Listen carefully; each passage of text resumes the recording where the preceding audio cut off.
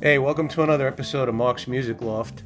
I'm here with my good dear friend, comedian Matthew Burke. Hello, everyone. So, he's here today, and an easy thing is we grew up buying a lot of records together, seeing a lot of concerts together and stuff. You know what wouldn't hurt? He doesn't get to talk about it on stage or anything else. Is like I say, albums or CD. We say albums, right? It's really whatever you want to call them. Albums that were important to him, that still hold up, and it could change any minute. But you want to talk about that, Burke? Give him what you got. It could change any minute. This is a lot of pressure So? to come up with a number. So? So how about Live at Leeds? Okay. So, Which also I found out recently was Geordie Walker of Killing Joke, one of his favorite albums. okay. So I remember the first time was Scott Muni. I'd never heard The Who live. I was into The Who. I was 14. Right. I was coming home from high school. Got off the bus. I was walking, and Scott Muni plays the My Generation medley from Live at Leeds, and I had a record button on the Walkman for some reason. I could record off the radio on my Walkman, so I hit record right away, and that blew me away. And I must have listened to that tape thousands of times after that until I was able to buy the album. I remember you were a mental case about that album, and it was good. I only borrowed it from you, and I knew it was an important album, but I think I didn't appreciate it until I finally listened to the whole thing through. I think most people go, wow, Pete Townshend's an amazing guitar player by the time they finish, in a way that they didn't know. Agree? Yes. Even though it was rumored that Eddie Van Halen used to get drunk and call Pete Townsend late at night and point out the mistakes he made on Live at Leeds. Are you even allowed to do that? I don't know. That's the rumor. That's a silly-ass rumor. So, I know you're a big Who fan, and Live at Leeds made a lot of sense. Doesn't shock me Yeah, to like hear I that. can't even listen to the new one because it has all the extra songs and stuff. I'm like, this isn't Live at Leeds. Live at Leeds has 6 songs. That Live at Leeds is so long that once I think I drove most way to Boston. Yeah. For that, I swear to God, the whole thing. Like, it was so long, and I didn't think it was bad, but it consumed. I was like, wow, this is like the new long Live at Leeds. So Because it's got the whole Tommy in it. It's Which got- is good to have a document of a live Tommy from that era. oh, absolutely, dude. It's very, very good. So there you have Live at Leeds is one Burke's big one. Come on, use your head. Now I'm out of crap. No, you're I gotta not. Look around this room. No, you're not. So think about like What about the joke? you're gonna put Killing. Look, we're all big Killing Joke guys, but for you, growing up around all the music you've ever listened to, you're gonna pull them forward into like a top 5, top 10. I mean, you could. That's what I'm saying. This is a lot of pressure. This listing. Yeah, but right now, if there's a guy with a gun to your head saying your brain's on that wall, I need the ones that if I cut you off from music and I'm gonna lock you in this room, and this is gonna have to do until the end of time. See, I'm caulking around the desert island disc with another. This is a desert island thing. Right, but you gotta, but saying like Killing Joke, I love them. I would say the first album's the best. Now, what about the first album's the best because there was nothing like it before it, kinda, sorta. And everything after it was just cooler versions of the first album. That's what I would say about Killing Joke. So if I had to be in a room, and when I put on my top 100, even though what about Nighttime? I think I listen to Brighter Than a Thousand Suns more than I listen to the first album. But the first album stands as like just the blueprint for everything. What about Dirt? Dirt what? Dirt Lies, Repressed Emotions, blah, blah, blah. I think that's a great album, but it does not surpass the first album. Even with the story behind it? No, can't surpass it. Because the first album is too much of a good template for too many other things that I hear when I'm listening. I just connect everything. Realize once you have your production going forward and you start selling records, you start making different decisions, right? I don't think they did that on their first album. They put out a bunch of ridiculous singles that only an underground sort of knew. There were no guitar solos. The market for it was questionable. Was it a Black Sabbath market, right? What market was there for that music at the time when punk kind of ends and runs out of gas? Heavy metal is being remechanized in the 80s for primetime production, Martin Birch style with like Iron Maiden, Judas Priest. So Killing Joke was something that you had to let go. Wow, what's this? So that's my point. What's this for? You can't make Killing Joke song references without crediting them, Burke. We have an audience that may not know that, so. Well, I'm a snob, so they gotta catch up. You have to, I'm just trying to say be kind. Sex Pistols? Yeah, what's wrong with that? That's in my top 10 now. I mean, it's... If we're going Desert Island route, I wouldn't want to live without that. Well, exactly. You wouldn't want to live without it. It just wouldn't make any sense. So go ahead, talk about it. Now, what's on this podcast? They're not here to totally bore you, but here's something to take. This is what I mean. It's boring to just talk about it. I like John Lydon because at the time when I heard Album finally, now this is a problem. You're in music and you're like, well, I like music polished and this and that. Oh, great. John Lydon arrived at a time where now I can deal with him because he's playing with musicians. Yeah, that's what I was saying to myself. And I didn't listen to the Sex Pistols because I just lived off the media, no internet back then. And you had the album, and I didn't notice. I'll tell you when I asked for the album. I asked to borrow the album after my father died. Nothing made sense anymore. I wasn't like angry psychopath. I just wanted music that didn't subscribe to, and it also was fun. I think I needed something that was alive and fun and not laid out for me like the other things. So then I was like, yeah, this is great. So everybody gets into the Sex Pistols at a certain time. So how did you get into it? I was curious. I remember I bought the Anarchy in the UK single from out in Douglaston there. They had it behind the counter for a long time, so I said, I'm going to do it. I want to see what this is about. So I bought that, and I was like, wow. It was like the first time I heard the Ramones kind of thing. Right. So soon after that, I think I found The Nice Price of Nevermind the Bollocks. And I must have listened to that 1,000 times, too. I was pretty fascinated by it when I listened to it more and more and more. And the thing is, it's an old album that everybody just keeps renewing by getting their hands on it for the first time, and everybody's like, "Whoa, wow, this is the greatest thing." I think that's what makes it a great album. It's weird that it never seems to get tired sounding. And although John other stuff from that era, you're like, okay, I get it. That was what it sounded, but something about that album.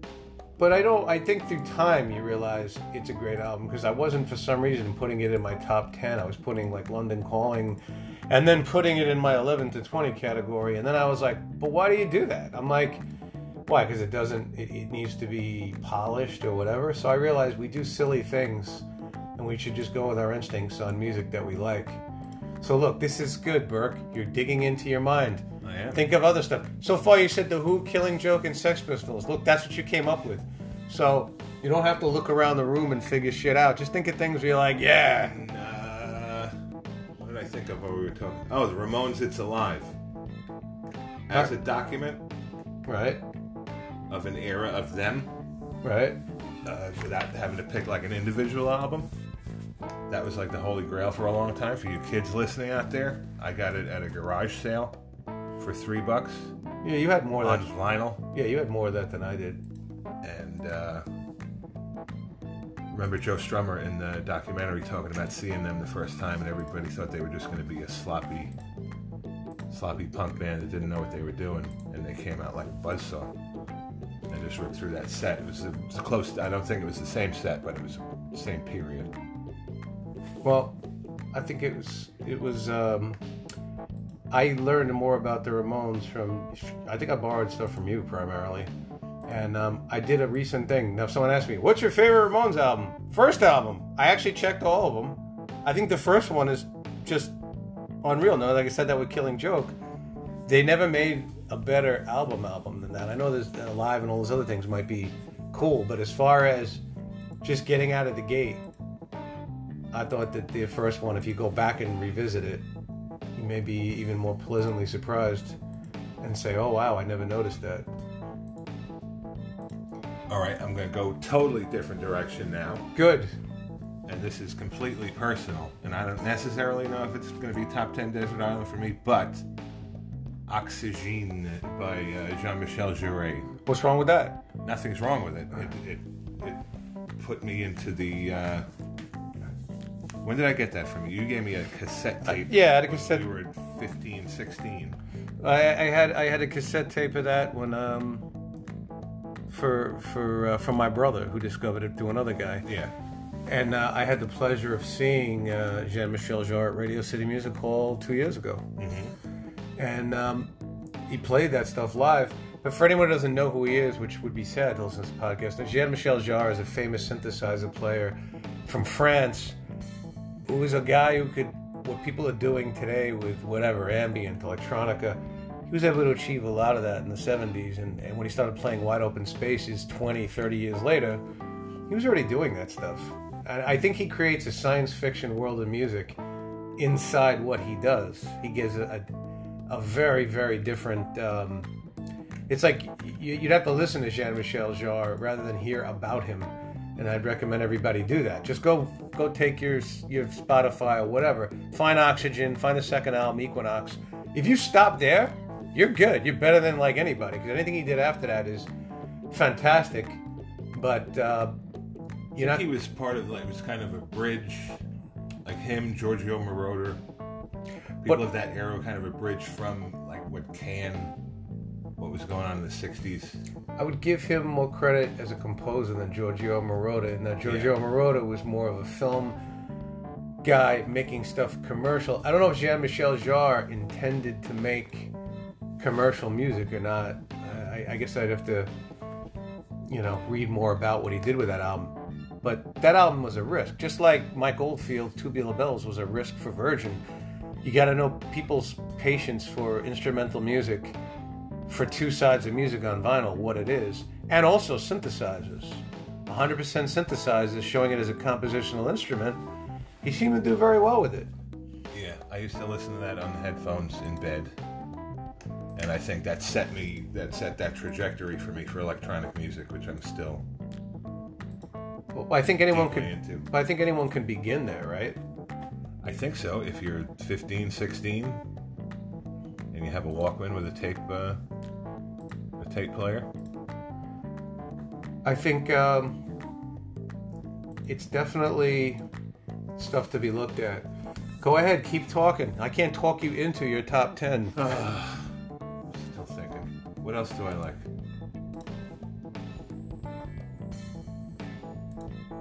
Would I have to put a King Crimson in there? Well, why wouldn't you?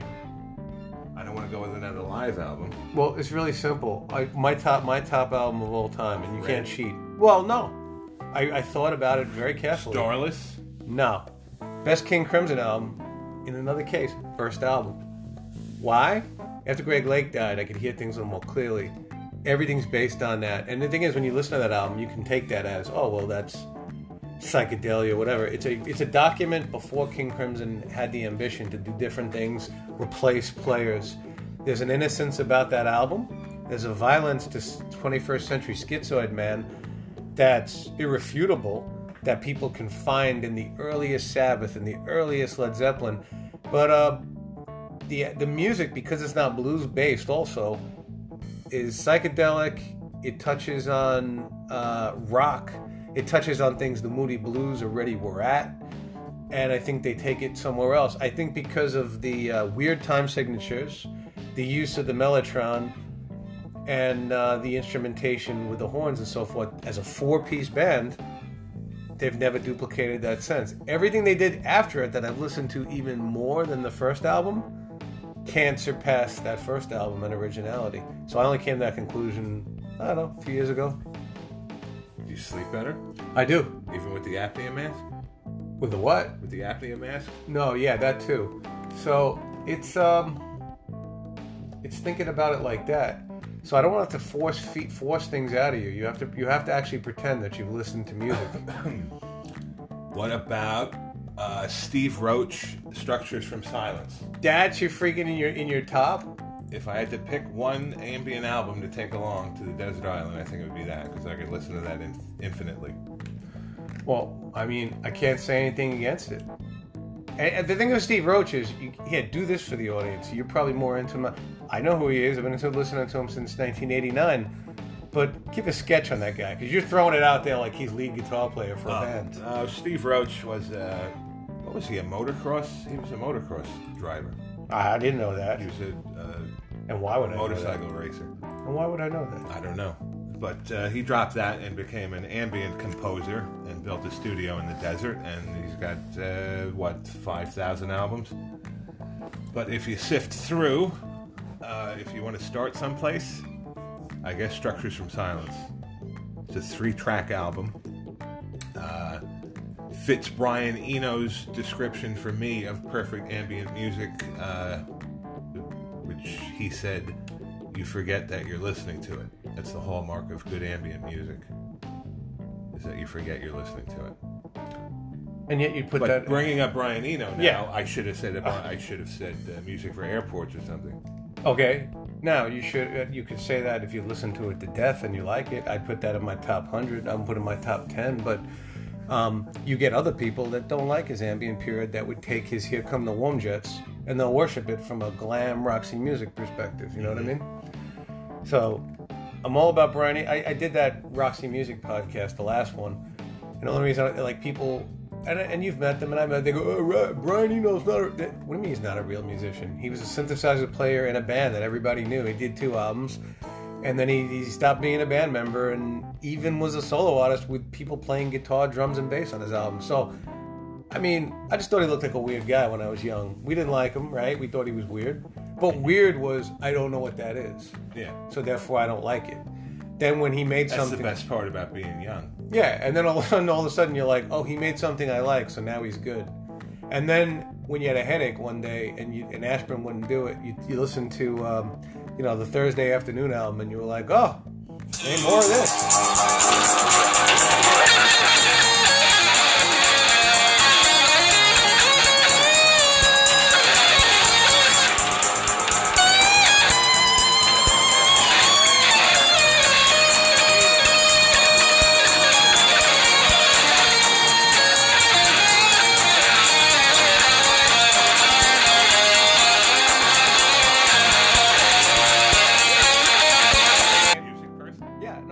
I can't interrupt the podcast for that. Other people do. Oh, my wife calling. I don't do that. Oh, my.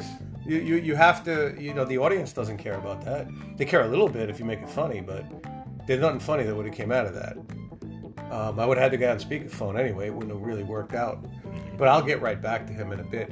So, like I said, without water torturing the audience, you don't have to pull stuff out of you. You mentioned, mention an album or 2. Jane's Addiction's first album. That's ahead of everything else? We're going by my tastes Okay. that change day to day. Right. We're talking about things that affected me. Right. That were important. Not quite it's really the second album because they put the live album out first. Things that affected you, right? Not like child abuse So or nothing something like shocking. No, this was much more important than that. that. Nothing shocking. Nothing shocking, Jane's Addiction. You remember we saw them open for Iggy Pop. We did. I didn't... And I was like, who the hell are these guys? And you were like, what is this crap? I'm going to pee off the bridge. Off the side of the pier. I didn't know if they had to know that. Teenage years in New You York. gotta open up. If this is going to be successful. All right. Well, listen. There was not enough places. There weren't enough places. Honestly, there were 20 other guys behind the thing doing the same thing. Yeah. It's like New York in the '80s. Let's be fair. Mm-hmm. Right. New York as a mess in the '80s, which was one unindistinguishable, I guess, urinal to some degree. But Jane's Addiction... And as a young child, you could get as many free cigarettes as you wanted. I was trying to tell my brother that. At the pier. Yeah. Newports. They would just hand out fistfuls of cigarettes to children. It was great. It was a great time. If you needed lots of cigarettes, definitely. Not something I was totally jacked about, but you know what? Jane's Addiction made that other album a few years back in 2012 that I thought was great. It's so funny, and it got slammed in the Village Voice or whatever. And I'm like, it was a great album. Just because it was mellow. It wasn't. The one with that song Underground. Yeah. What was wrong with that? It comes right out of the gate, and then everybody's like, "Oh, I don't like it." And then I'm like, "I'm sorry, that was great." And then they did a live album after that, I think, and that was okay. But I'm like, so do you want them to reform or not? I don't know what people want sometimes when from their so-called heroes, right? They still do one-offs. I saw them a few years ago. I mean, they do no wrong as far as a band that rocks, and through time, there's no way to dismiss their ability to rock. So they caused the industry to have to come up with the word alternative. I suppose. It seems it's all mishmashy now that it's established as this genre, which is probably passé, but at the time there was nothing to call them, even though they were just a rock band. I'll go with They that. were that different then. I'll go with that. I think in their time, what's their time, right? You could say late 80s, early 90s. But by the earliest 90s, people were jumping on that train for sure. Oh, absolutely. People were definitely like, oh, I love Jane's Addiction. And that's fine. And that's, unfortunately for them as a band, when all the drugs and hijinks kicked in and gave them the same difficulties that it gives every other band. People leaving, coming, going, saying bad things about each other, starting a side project, pornos for pyros, remember that? Yeah. So it's like unfortunate consequence of typical success thing, like anybody says. Bad Brains live album. Oh my God, that's one of the most important albums. I'll go with that. For me. That's gotten me through a lot of stuff. Did you see... When everything else fails, I'll put on the first 5 songs as loud as possible. Did you see the Punk documentary on Epix? 4 parts? No. So they interviewed Bad Brains in that. What's the singer's name? Daryl? No, guitar player is Daryl. What's the singer's name? And HR. HR. So they interviewed them in HR. I think he got tired of the poundingness of the scene and the heaviness of the scene. And that's why I didn't know why he ever broke off with Bad Brains. I think schizophrenia. Did you see Finding Joseph I? No. There's a documentary on Netflix, on Amazon. Finding Joseph I, all about him. Very interesting. Very sad at points. He was very screwed up with schizophrenia. Voices, the whole thing. I mean, I didn't... He had to take off for a while. I guess that happens with a lot of singers, and if he didn't do drugs, then that's sad that it happened for him. But I think I heard that they were very tight players before they went hardcore. I heard they were like trying to... They were fusion players. Yeah, fusion players. And then said, okay, now we're going to do hardcore. I don't think it was... They just woke up in the middle of the night and said, well, but it's interesting that because they were such tight musicians, that they were indisputable in how they executed that music. I mean, it was... You hear great bass playing, great guitar playing, great drumming. You hear a lot of notes in between and things like that. So I got nothing bad to say about Bad Brains. I got nothing but good things to say. Is that it? That's all you got? Clever. What do we do, like 6? I think that I'm spent. If you spent, you're spent. That's I'm honest. going to think about 20 more on the way home. So we'll do part 2 someday. There could be another podcast for that. The idea is you just want to know what anybody's thinking. Empty vessel, you can't do anything with. Mm-hmm. Guy goes, I haven't bought a CD in years. And then, you see a guy at work singing a commercial. What's that? Guy's humming like things that I'm like, I understand a guy gets... It's a victim of the system.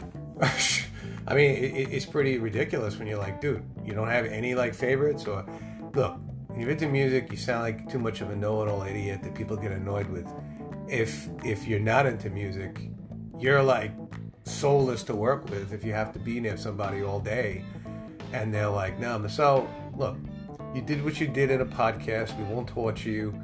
But anything else you want to say, Matt Burke, about the state of music or anything? Anything at all? I just wish I was younger so I knew what was going on. You ever think that? You ever think you're missing out on what is actually going on right now? Yes and no. And when you don't have your ear to the street like you did. Stuff's not being passed back and forth, word of mouth. Yeah. The way we would discover bands. Who's this? Who's that? Let's go see them. They're playing Tuesday. I don't know who they are. Yes. 5 years later, everybody knows who they are. I say yes and no because then somebody directs my attention to something and they goes, here, check this out, and I listen to it and then I go,